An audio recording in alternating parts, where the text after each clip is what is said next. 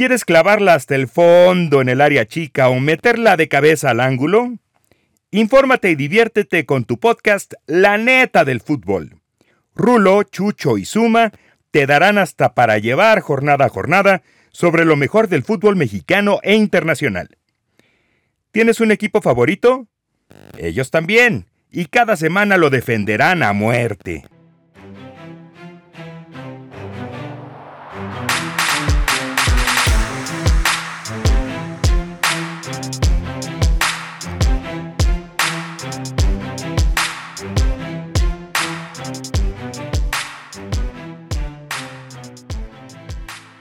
¿Qué tranza, carnales? ¿Cómo están? Bienvenidos a su podcast La Neta del Fútbol. En este capítulo más vamos a hablar de la previa del Clásico Nacional que ya se viene el próximo domingo. Y por supuesto está con nosotros Rulo para hablarnos del Clásico. Rulo, ¿cómo estás?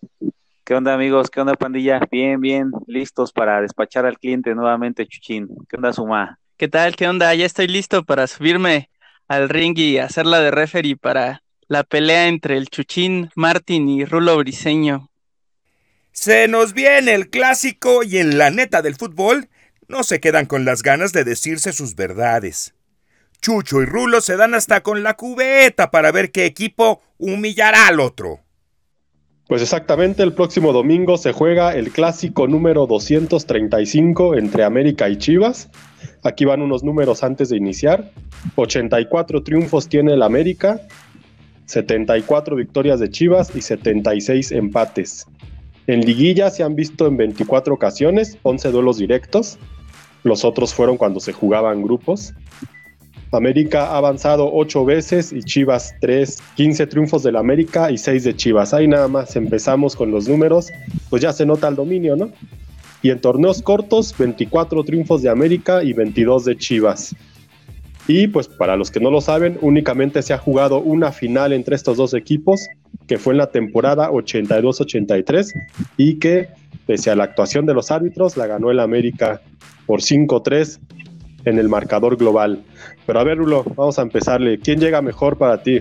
No, independientemente de los números que presentas, Chuchín, que por supuesto que los americanistas, los güiros están felices mostrando números cuando les conviene. Ya sabemos que no les importan las formas. Acá hablamos de un clásico y no importa quién llegue mejor. Muchas veces hemos visto que uno, si hablamos de quién llega mejor por posición en la tabla, pues evidentemente es el América. El América llega como segundo lugar de la tabla y Chivas llega como noveno con sus 20,000 empates, ¿no? Pero independientemente de quién llegue mejor, en un clásico eso no importa. Puede ser el 1 contra el 18 y el clásico va a ser cerrado. Difícilmente ves goleadas hoy en día. Los partidos son de pues de ponerle esas dos bolitas que muchas veces faltan, ¿no? Entonces yo creo que si por números hablamos, pues ahí está el América en segundo, pero eso no a la hora de la hora, Chuchín, ya lo sabemos, todos lo sabemos, hasta el Zuma que es chiva de closet lo sabe. No, vamos, el Zuma es americanista de closet y a veces ni tanto. Pero mira, sin irnos tanto a los números, sí, América llega mejor en ese aspecto, es sublíder, pero además tiene un juego mucho más ordenado, más táctico, ha sido más regular en su juego que Chivas este torneo, y lo más importante es que va de menos a más, o sea, empezó jugando feo, jugando ahí, sacando resultados, jugando medio mal, pero poco a poco ha ido jugando mejor, y eso es lo que yo le veo, que por eso llega mejor, no tanto por los números, sino porque va mejorando.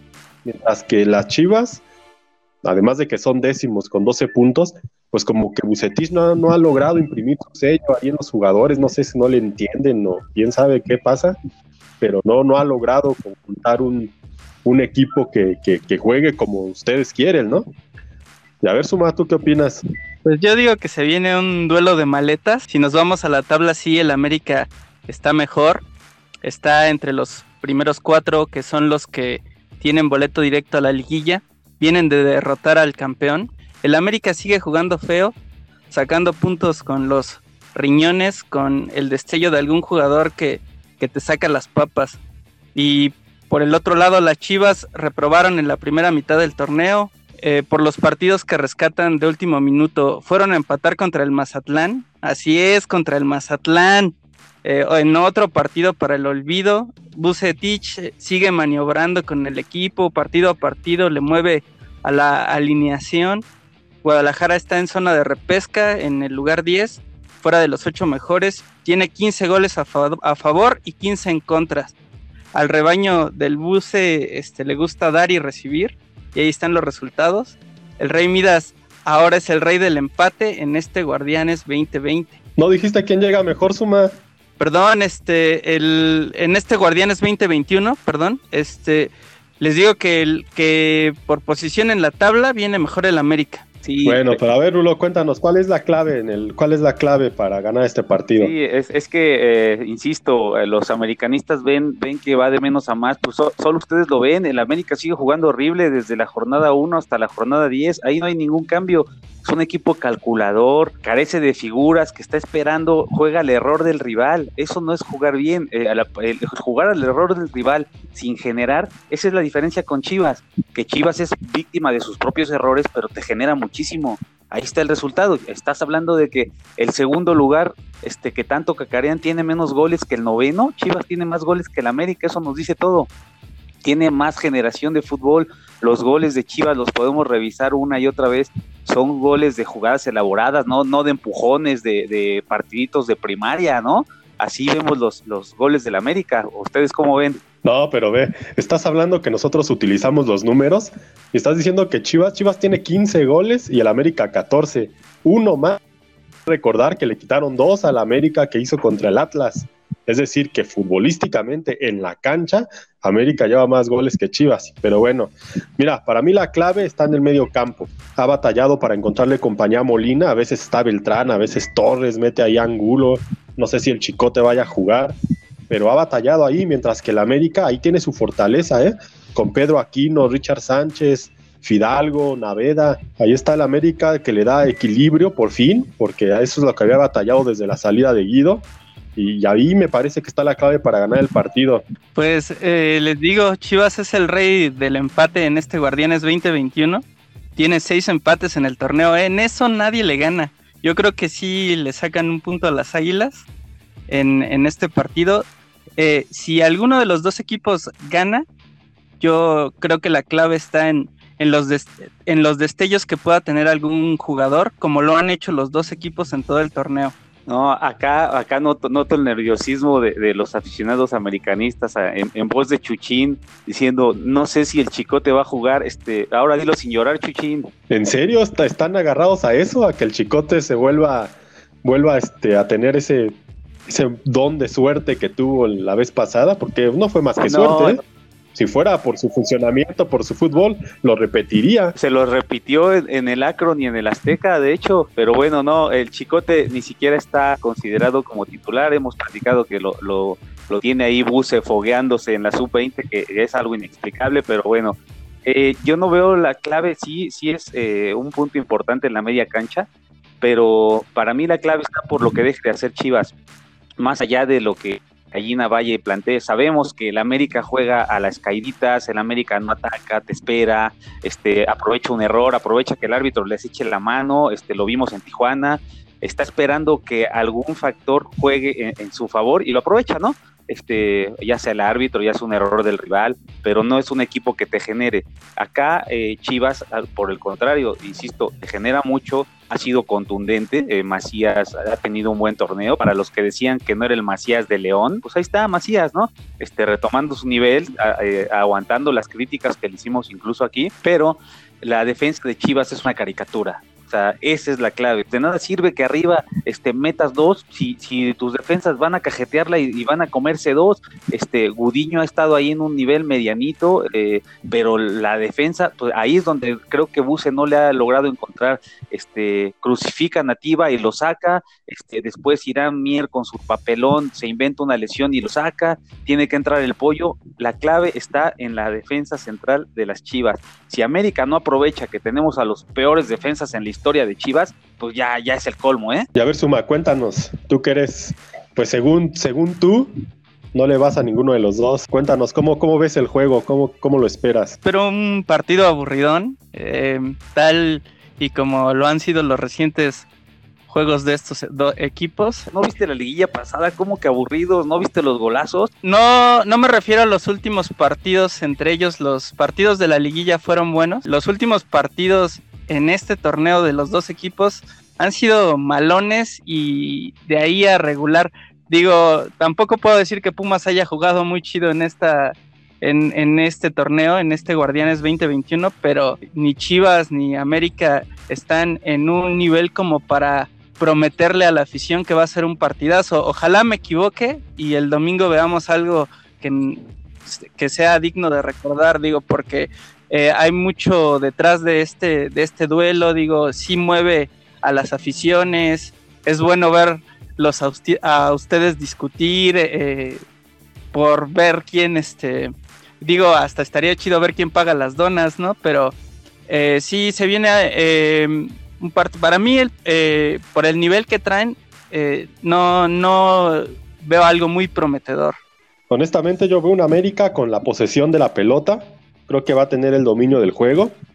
Y veo a las Chivas intentando presionar para quitarles el balón y salir en contragolpe por las bandas, como le jugó a León, que es el único partido que han ganado, ¿no? Por allá León han ganado un par de partidos a los Pumas, que bueno, no cuenta. Pero pues así lo veo, con Brizuela, Alexis y Antuna, son las armas ahí ofensivas de Vucetich, intentando agarrar en contragolpe mal parado al América, pero pues la marca solidaria que ha hecho el equipo de Solari en los últimos partidos, yo creo que es lo que va a marcar la diferencia. Exactamente, Chivas no puede jugar contragolpe porque el América no lo va a atacar. Ese es el punto. El América se va a quedar, insisto, en su cancha. Sabemos también que acá, más allá de los planteamientos que pueda hacer Vucetich, Solari, los partidos se juegan con esas dos amígdalas, ¿no? Los clásicos así se ganan, y hemos visto que el que tiene más hambre es el que se lo lleva, más allá de cómo lleguen, cómo te planteen el partido, si juegas con un esquema de 4-4-2 o vas a utilizar laterales carrileros o tienes extremos como Chivas los tiene, que el América no, muy rápidos, ofensivos, técnicos. Más allá de eso es quien tenga más hambre. Ese es un factor también muy importante, Y ahora vamos a hacer un juego entre los tres. Vamos a ver, no vamos a hacer los 11 por 11 porque son demasiados, pero vamos a elegir algunos jugadores para hacer un comparativo de quién tiene mejor plantel, ¿no? Por ejemplo, vámonos a los porteros. Gudiño contra Guillermo Ochoa. Ahí yo creo que así pongas a Gudiño y a Rodríguez, a los dos juntos ahí, pues no hay manera, ¿no? Es Ochoa mejor portero, sin duda alguna. Sí, es en la única posición, lo comenté desde el torneo pasado, es la única posición donde hay clara diferencia por la trayectoria de Ochoa, nos guste o no, Chivas lo tenga de cliente o no, le falte técnica todavía a estas alturas de su carrera para lanzarse desde donde está parado, pero es un portero mundialista con experiencia en Europa, tiene los nada envidiables récords de ser el más goleado en donde se para, eso les encanta presumir a los americanistas también, donde se para Ochoa es el más goleado, pero pues sí se come a Gudiño es un chavo, y todavía le falta muchísimo recorrido, ha tenido errores groseros, y es en el único punto de la cancha donde veo que el América es superior. Para mí es un duelo de coladeras, me quedo con los números. El ave de Ochoa tiene 8 goles en contra, las Chivas de Gudiño 15, y ya ahí ya lo dejo a su criterio, ¿no? 8 goles, suma, pues 3 regalados. Y ahora vamos con Mier contra Aguilera. Ahí sí, híjole, yo sí lo veo parejo, pero para baja, ¿eh? Ahí Aguilera, cara de perro, pues nada más no nos convence. Nunca convencido, ya esperamos el regreso de Bruno Valdés. Pero Mier, es que estamos hablando ahí, le pondría un empate a 0. Pero solo porque Aguilera por lo menos hace goles, pues me quedo con Emanuel Aguilera. Sí, yo también lo veo como par de maletas, pero por el momento técnicamente es mejor Irán Mier, tiene más potencial. Aguilera es un petardazo de esos que nada más le salva los juegos al América cuando mete goles de penal. Y mira, ya ni eso, ¿no? Acabamos de ver el ridículo que se aventó, que dices, no. Pero acá Irán Mier tiene muchísimo más técnica, ya ha estado sobrado, eso ya lo ha llevado a comerse banca los 2 últimos partidos, inventando una lesión, ¿no? Para cuidar el prestigio. Yo lo veo como un empate también por maletas ambos. Un empate, por supuesto. Vamos a ver quién regala el primer gol ahí. Y ahora vamos con Molina y Aquino, Rulo. Me parece que tiene ventaja Molina. Es un gran acierto esa contratación para la gallina. Aquino es un jugador que viene a ser campeón con el León, tenía un sistema dominado y ha encajado muy bien, incluso ya con un par de goles ahí con el América. Es un jugador sobrio, seguro. Parece que puede convertirse en ese líder que tanto necesitaba la gallina, ¿no? Pero todavía está un escaloncito abajo de Molina, un Molina multicampeón en varios equipos, con mucha experiencia, y parece que tiene su cuarto y a lo mejor último aire con Chivas, metiendo goles, más goles que Aquino. Si presumen que tienen un contención goleador, pues Chivas tiene un contención que mete más goles que el de ustedes, ¿no?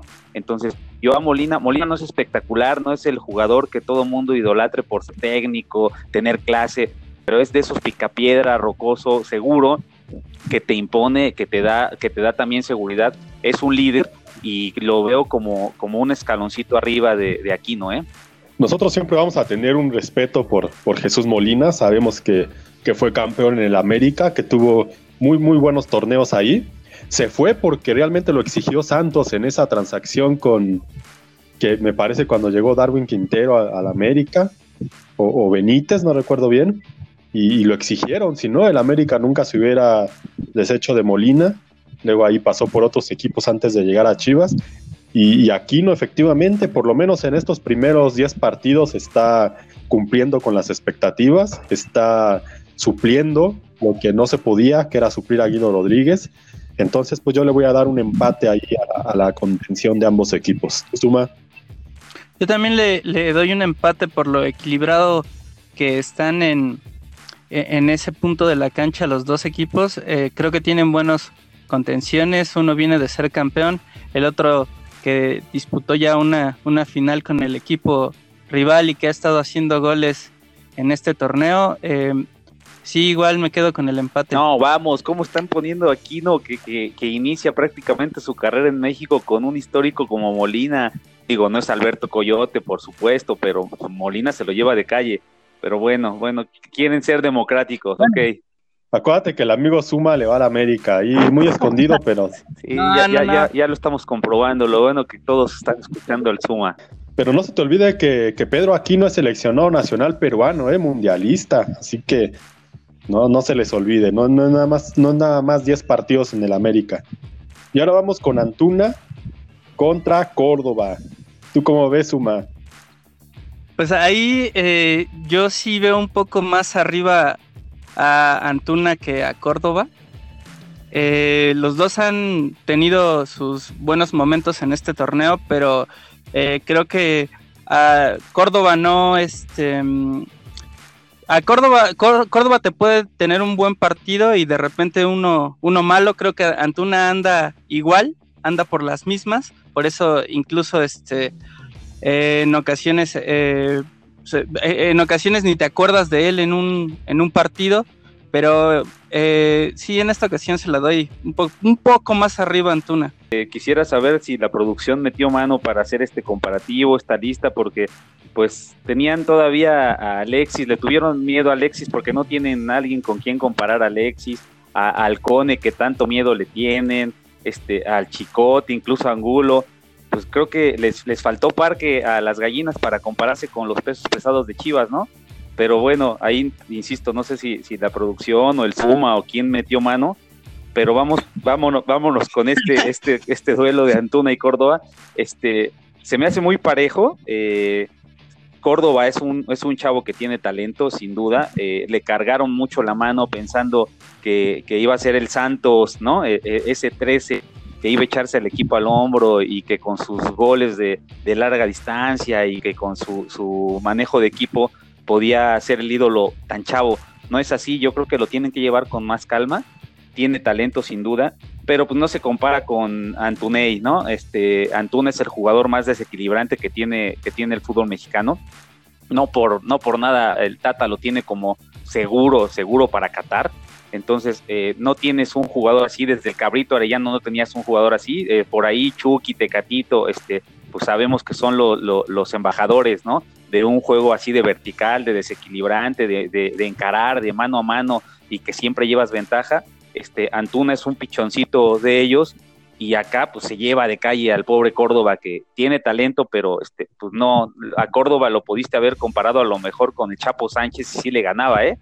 Vamos, no se puede comparar con Brizuela porque a veces juega de lateral, a veces en la media, a veces arriba.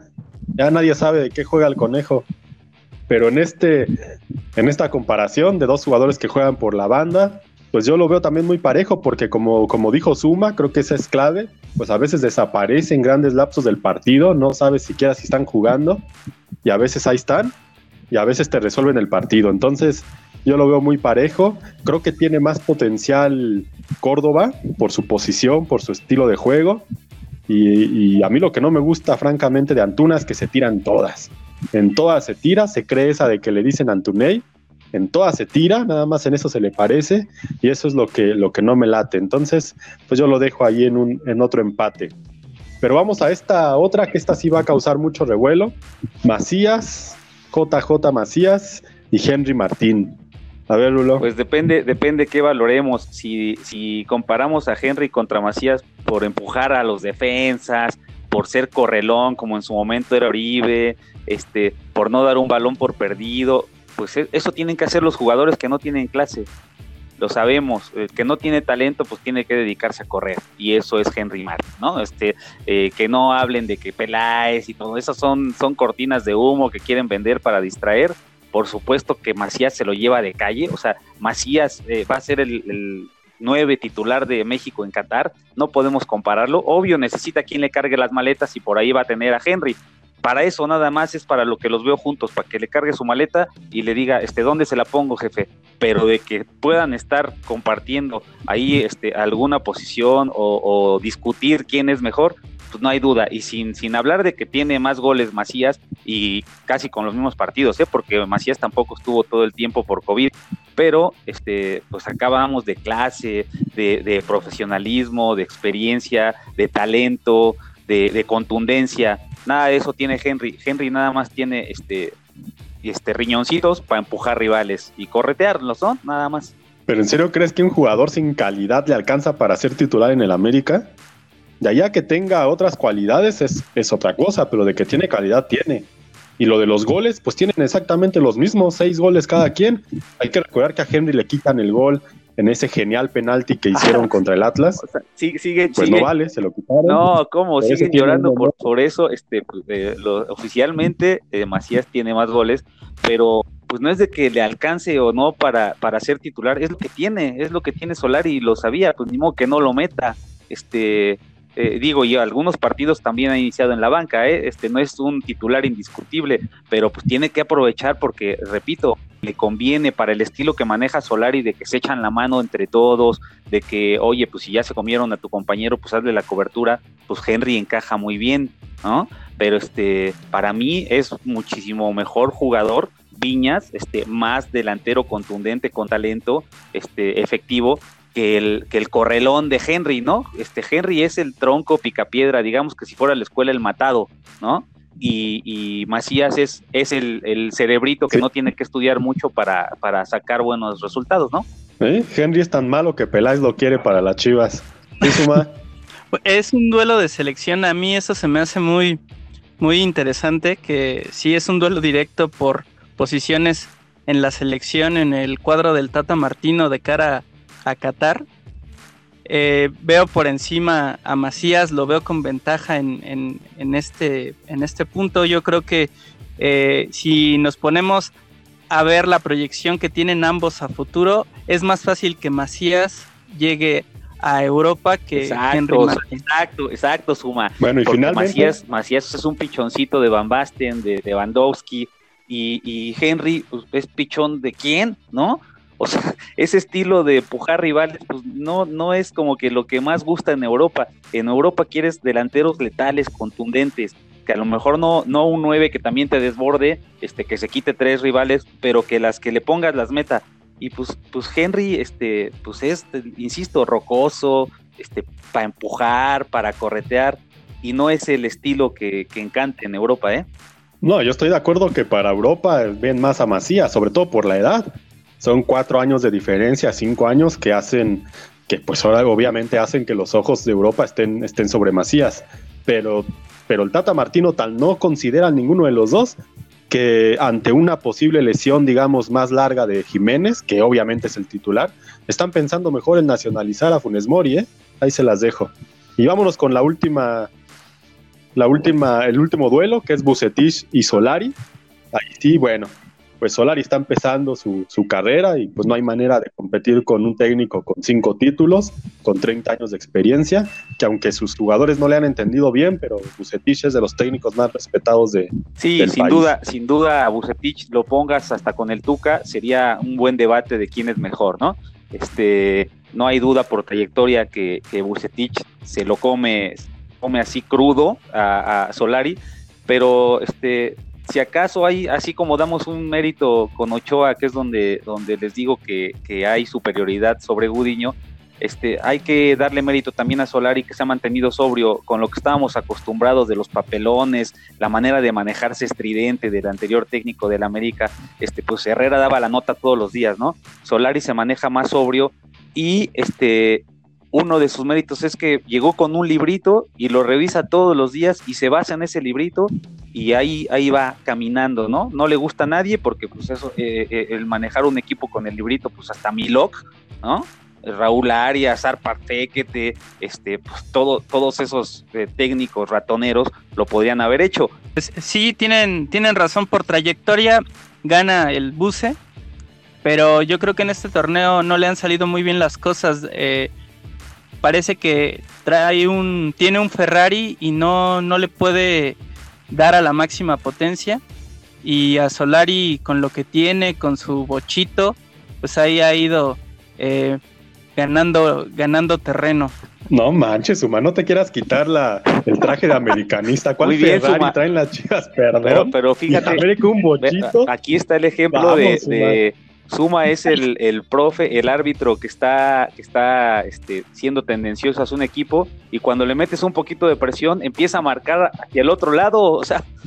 No, digo, yo considero que tiene muy buen plantel Chivas, como para los resultados Estoy que de tiene acuerdo, estoy con, en este y torneo. También me gustó eso que dijiste, Solari hace lo que puede con su bochito. Esa frase me gustó y sí hay que aplaudirla. Tienes mucha razón, Suma. Él no tiene la culpa de que le dieron ese coche, pues ahí ya modelo 76, ¿no? Pues sí, Buse trae un 2020 que no ha podido explotar. Eso es un hecho. Ya bésense, par de Chivas. No. Y bueno, ahora vamos con Rulo. A ver, quiero que me cuentes, Rulo, ¿cuál es el peor clásico que tú recuerdes y el mejor? El que mejor recuerdos te trae y el que peor recuerdas, así que dices, no quiero volver a recordar ese clásico. Cada que ganas un clásico es un muy buen recuerdo, ¿no? Hemos ganado muchos y me traen muy buenos recuerdos. El que peor, obviamente, pues es esa final. Yo estaba en el estadio a los 6 añitos, son los primeros recuerdos que tengo de los clásicos. Digo, tuve un muy mal sabor un torneo antes, cuando el América, fiel a su estilo de ardor, cuando los echamos en semifinal, pues generan una bronca descomunal que obligan a que Chivas juegue con la sub-10 contra el Puebla y pierde una final que pues ya teníamos en la bolsa, ¿no? El año siguiente el América se desquita gracias a que compraron a Eduardo Cisneros y que de ahí desapareció del radar, o sea, se murió ese jugador, falla un penal y el América pues se recupera. Ahí pudo haber sido abajo el América en el marcador. Entonces el América termina ganando 3-1 en su casa y lo siguen festejando, ¿no? O sea, estamos hablando que ya pasaron 40 años y siguen viviendo de eso. Obviamente es la que más duele, insisto, yo era un bebé, y de las que más recuerdo a favor y que me da mucha alegría, cómo olvidar aquel 5-0 donde el odioso de la Volpe tuvo que perder la chamba después de ser exhibido, donde Luis García sale expulsado y le echan la culpa a él por haber metido una planchota al tiburón, que era su cuate. Esa ha sido de las que más han gustado, pero recientemente pues las liguillas también influyen, ¿no? Siempre presumen que ustedes ganan en liguilla y pues los acabamos de exhibir.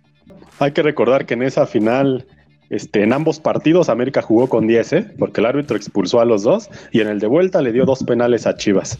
Y pues también en ese clásico compraron a Luis García. ¿Qué necesidad hay de esa patada al minuto 5?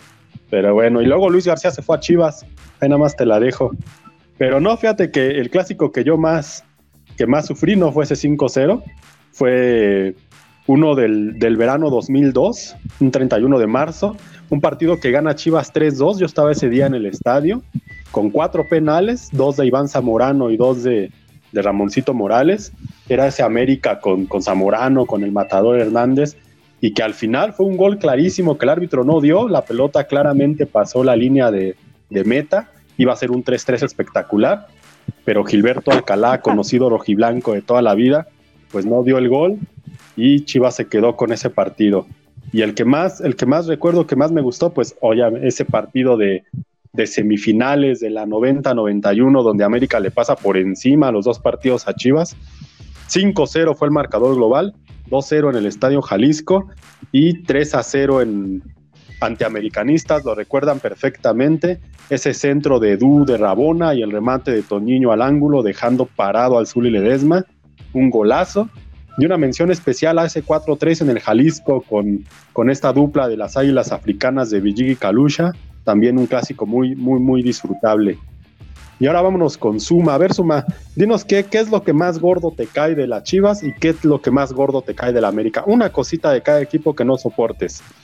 Del AME, su actitud de ódiame más, que ya nadie se la cree. Y de Chivas, aún lo tengo presente, me pareció haber visto un lindo gatito, pero después ese gatito fue campeón. A ver, Ulo, tú dinos, ¿qué es lo que más gordo te cae del AME? Pero que así siempre que no recibe ayuda de los árbitros, sin duda. Bueno, pues yo me voy a quedar con lo que más me cae gordo de las Chivas, que es su falso nacionalismo. Siempre se escudan en eso de que juegan con puros mexicanos. Es un discurso gastado, malinchista y además discriminatorio. Dicen que están en desventaja porque juegan con mexicanos. ¿Están diciendo que los mexicanos somos mensos o qué? Debería de ser al contrario, decir que son los mejores porque juegan con puro material hecho en México. Además se quejan como si fuera una regla de la liga, cuando son ustedes mismos los que utilizan esa tradición entre comillas, pues realmente es la excusa perfecta para fracasar y que nadie les diga nada. Y así cerramos con este tema, amigos. Vámonos con lo que sigue. La Champions. Toda la información del mejor torneo de clubes del mundo con el estilo que más te late. La Champions, que se jugaron ya los primeros partidos de vuelta de los octavos de final. Mbappé llegó a borrar a Messi y a pedirle la estafeta. Ahora se suma Cristiano Ronaldo, que sin pena ni gloria, lo llevaron a la Juve para ganar la Champions y pues nomás ha hecho un papelón, no termina de convencer. Quién sabe qué vaya a pasar con estos dos jugadores. No, definitivamente Messi no lo veo más en Champions con el Barcelona. Cristiano, no sabemos el futuro. Yo no veo tan lejana la posibilidad de que ambos se encuentren en la Liga de Estados Unidos, Champions ya se acabó para ellos, abran paso a las nuevas generaciones y yo destaco la actitud mezquina del París de salir a cuidar el marcador, que a punto estuvo de llevar un susto porque ahí te encargo si Messi hubiera metido ese penal antes de acabar el medio tiempo, ¿no? Exactamente, es que además de que quedan fuera ambos, pues ambos son, digamos, artífices de la derrota. Por un lado, Messi falla ese penal que le pudo haber dado el 2-1 antes del medio tiempo, de ir con todo en el segundo, y Cristiano, un jugador que se quita para que el balón pase en ese tiro libre que le da el gol al Porto, pues es Cristiano el que hace lo que no se debe hacer, que es saltar en la barrera, dejar pasar el balón por abajo. Y sí, yo también coincido, creo que será la última vez que veamos a estos jugadores con el Barça y la Juve. ¿Tú cómo ves, Uma? ¿Los ves en la MLS o los ves en otra parte de Europa? Pues yo creo que Messi tiene su futuro en el París, ¿no? En el PSG. Quizá ya más a futuro sí terminen en la MLS, pero a CR7 yo creo que sí lo aguantan un poco más en la Juve. Qué buenos partidos nos dejó esta Champions, muchas cosas destacables. Sí es el final de una era, pero también hay que pensar en la entrega de estafetas. Ni Messi ni CR7 en la fase de cuartos de la Champions League en muchísimo tiempo. Qué triste, ¿no? Pero sí vamos a tener a un Haaland enrachado, que con un doblete en 4 juegos, que tiene doblete en 4 juegos consecutivos, tiene 6 goles con al menos un gol en esta Champions, es líder con 10 goles en esta Champions, tiene 19 goles en 14 partidos en este torneo. A ver, Ulo, dinos tú que eres aficionado del Barça, ¿qué pasa con el Barça en la Champions? Ya van varias temporadas en los que pues nada más llegan el tepache, desilusionan a su afición, no pueden con la Champions. Aquí, más allá de la Champions, nos damos cuenta que tampoco pueden en la Liga, ¿no? Acá, a pesar de que le meten presión al Atlético, todavía están lejos. Parece que la Copa del Rey es la única que va a salvar el torneo, el año. El Barcelona se metió en un tobogán de problemas administrativos que parece que pues ahora si estamos hablando de que Laporta es alguien con muchísimo más amor al club que lo que teníamos de anteriores administraciones, pues parece que podemos regresar a esa época dorada de Guardiola que nadie olvida, ¿no? Messi definitivamente es un jugador cansado. Lo vemos, ya no quería estar en el Barcelona, le aplicaron manita de puerco, eso influye, por más que Messi genere, que no tire la toalla, que te meta golazos, pues después puede pasar de lo sublime a lo ridículo, y sabemos que ese factor en un equipo como el Barcelona, donde en su momento estaba rodeado de 8 cracks y lo hacían lucir más, pues ahora no los tiene, ¿no? No los tiene, se va un goleador como Luis Suárez que decían que estaba viejo, Griezmann no termina de encajar, tienes apuestas a que Dembélé sea tu killer, y te das cuenta que falla peor que el Matador Hernández en su momento, peor que el Kikín, ¿no? Entonces tienen a su Kikín ahí y así no se puede, tienes al Lenglet abajo cajeteándola cada que puede, entonces es un equipo que pues tiene su máxima joya después de Messi, pues ahí Pedri parece que levanta la mano, pero necesitas cobijarlo y reestructurar, porque no le veo ni siquiera para que compita en la liga, ¿eh?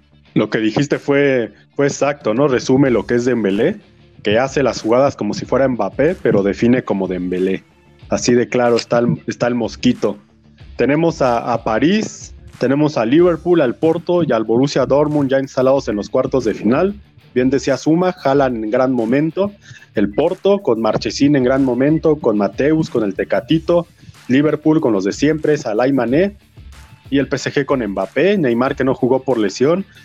Parece que están avanzando equipos que pueden hacer muy espectacular los cuartos de final, ¿no, Suma? ¿Cómo ves? Quiero resaltar en el partido pasado del Barça contra el PSG, qué duelo en los penales, portero contra delantero, así como en los supercampeones Oliver Atom contra Benji Price. Se me olvidaba que el Suma tiene pasado en la portería. Y bueno, pues vámonos a lo que sigue. Los cracks y muchos troncos que nomás la cajetean pelean para ganarse un lugar en tu gustada sección, lo chido, lo gacho y lo chafa. Y vamos a lo chido de la semana. Suma, cuéntanos qué fue lo chido para ti de esta semana. Hubo 2 jugadas bonitas en esta jornada que quiero resaltar como cosas chidas. Primero la de la jugadora de Tigres, Blanca Solís, que se aventó una elástica al estilo Ronaldinho, y luego el gol de tijera de Funes Mori, qué golazo, que ahorita voy a hablar de Funes Mori en otro tema, pero qué golazo.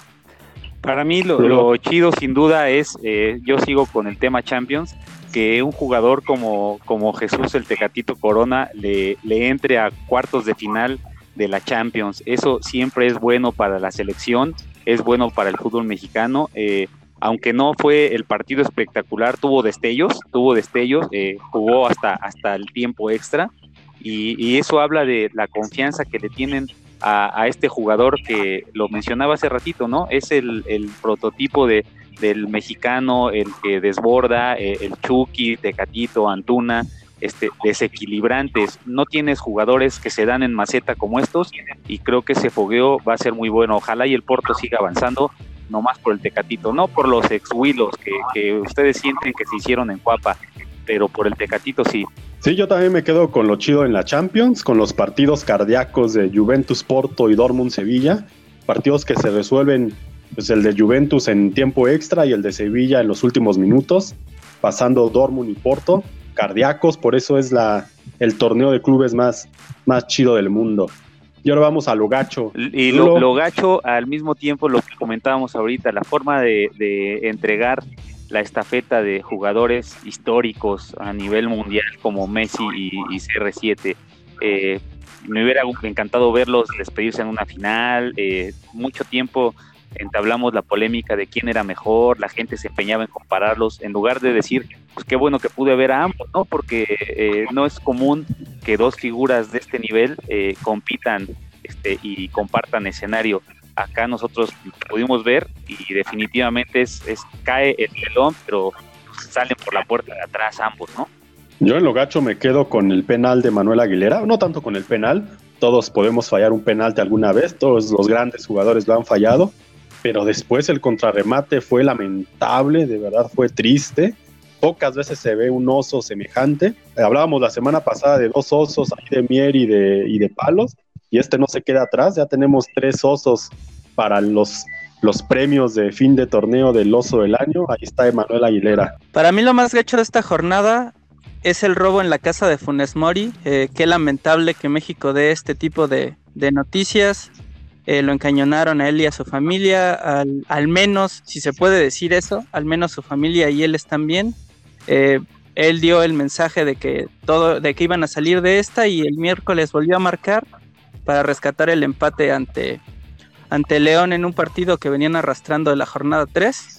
Pues me parece lamentable este hecho. Sí, para mí, yo eso de Funes Mori me lo quedo también como uno de los 2 puntos chafas, pero se me hace más chafa el que saquen de contexto declaraciones de Peláez, queriendo calentar el clásico desde fuera de la cancha, diciendo que prefiere prácticamente a jugadores de la gallina que los que todos sabemos son mejores. Peláez, con su pasado americanista, no se puede quitar esa sombra, y diga lo que diga, siempre va a entrar en la polémica, y ahora pues lo aventaron al ring con esto, ¿no? Eso se me hace muy chafa, se me hace un truco súper barato. Para mí lo chafa vuelve a ser el arbitraje. Vimos esta jornada el gol de Toluca, que al parecer pasó. Hay una toma donde se ve que sí cruza la línea en el remate de Barbieri. No le dan ese gol que le pudo haber dado el triunfo a los Diablos. Luego está el penal que le marcan a favor a Cruz Azul contra Pumas. Increíble cómo se inventan en ese penal. Se ve que los árbitros no juegan fútbol. Salta mucho primero el jugador de Pumas, y es el de Cruz Azul, Escobar, me parece que es el que va y se estrella con el brazo de Johan Vázquez. Dicen que no salte con los brazos abiertos, pues yo los reto a en un área saltar con los brazos pegados al cuerpo, ¿no? No sé si eso se puede, pero si ellos pueden, que lo hagan. Y luego también el miércoles vemos penalti a favor de Monterrey contra León. No sé de dónde lo sacaron, nunca toca Tetillo Aqueloba y se marca otro penal. Pues el VAR, no sé qué están haciendo, pero terribles decisiones otra vez. Pues coincido con Chuchín en lo chafa. El arbitraje nuevamente nos da de qué hablar, y nuevamente contra los Pumas. ¡Oh, rayos! ¿Qué onda con César Arturo Ramos? ¿Qué onda con ese penal? Digo, ya nadie nos respeta, ¿no? Ya había pasado contra Toluca, ahora contra el Cruz Azul, y pues ¿a dónde vamos a parar con esto? Y ahora vamos a los pronósticos. Lávate bien las orejas y presta atención a los pronósticos de esta jornada para que sepas dónde poner tu fichita. Y vamos a los partidos del viernes. El viernes abre la jornada 11 con el partido Puebla contra Atlas, y también juega Juárez contra Pumas. Yo veo un par de empates en esos partidos del viernes. Yo veo empate en el Puebla Atlas, y creo que Pumas le va a ir a pegar a Juárez, que está muerto. Yo voy con Puebla y con Pumas. Pumas va ya a despertar. El sábado hay 3 partidos. Tigres recibe a Mazatlán, Cruz Azul a los Rayados y Tijuana a Santos Laguna. Voy con Tigres. Yo creo que Monterrey le pega en el Azteca al Cruz Azul, y en el Tijuana contra Santos voy empate. Yo voy por Tigres, empate en Cruz Azul Monterrey, y Tijuana le pega a Santos. Tigres, Rayados y empate. El domingo Tijuana contra Pachuca, Querétaro contra Atlético San Luis, y las Chivas reciben al América. No, por supuesto que las Chivas se lo van a llevar, como sea, pero tienen que ganar ese clásico, y los otros 2 voy empate. Voy Toluca, voy empate en Gallo San Luis, y yo creo que el clásico termina en empate. Yo voy con los Diablos, los Gallos, y obviamente el América gana en el Akron. Y el lunes tenemos el León Necaxa para cerrar la jornada. Yo creo que gana la Fiera. También creo que gana la Fiera. Ya si León no le gana al Necaxa, ¿qué está pasando con Ambriz, Pues bueno, estos fueron los pronósticos de la jornada 11. Y con esto llegamos al final de nuestro podcast, La Neta del Fútbol. Muchas gracias por habernos escuchado. Nos escuchamos la próxima semana, amigos. Nos escuchamos pronto. Hasta luego. Hasta luego.